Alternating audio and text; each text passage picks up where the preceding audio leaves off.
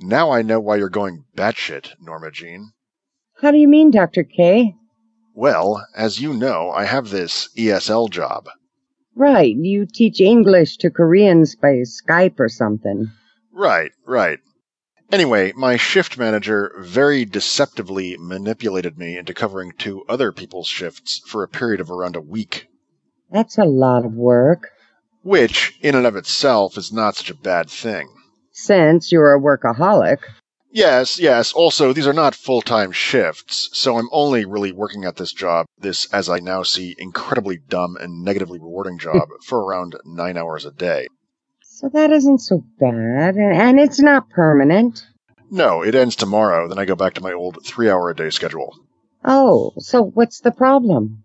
No problem, Norma Jean. My point is, now that I know what it's like to have a job that I hate and that leaves no time, now that I know what it's like to do that while doing other things that actually have value, like my writing, now that I know that, I know how you must feel having to take care of your ailing mother.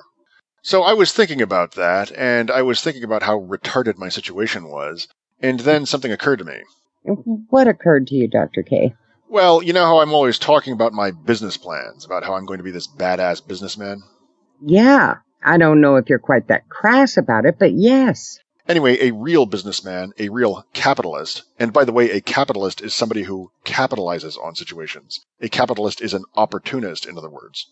Right, I never really made that connection. Right.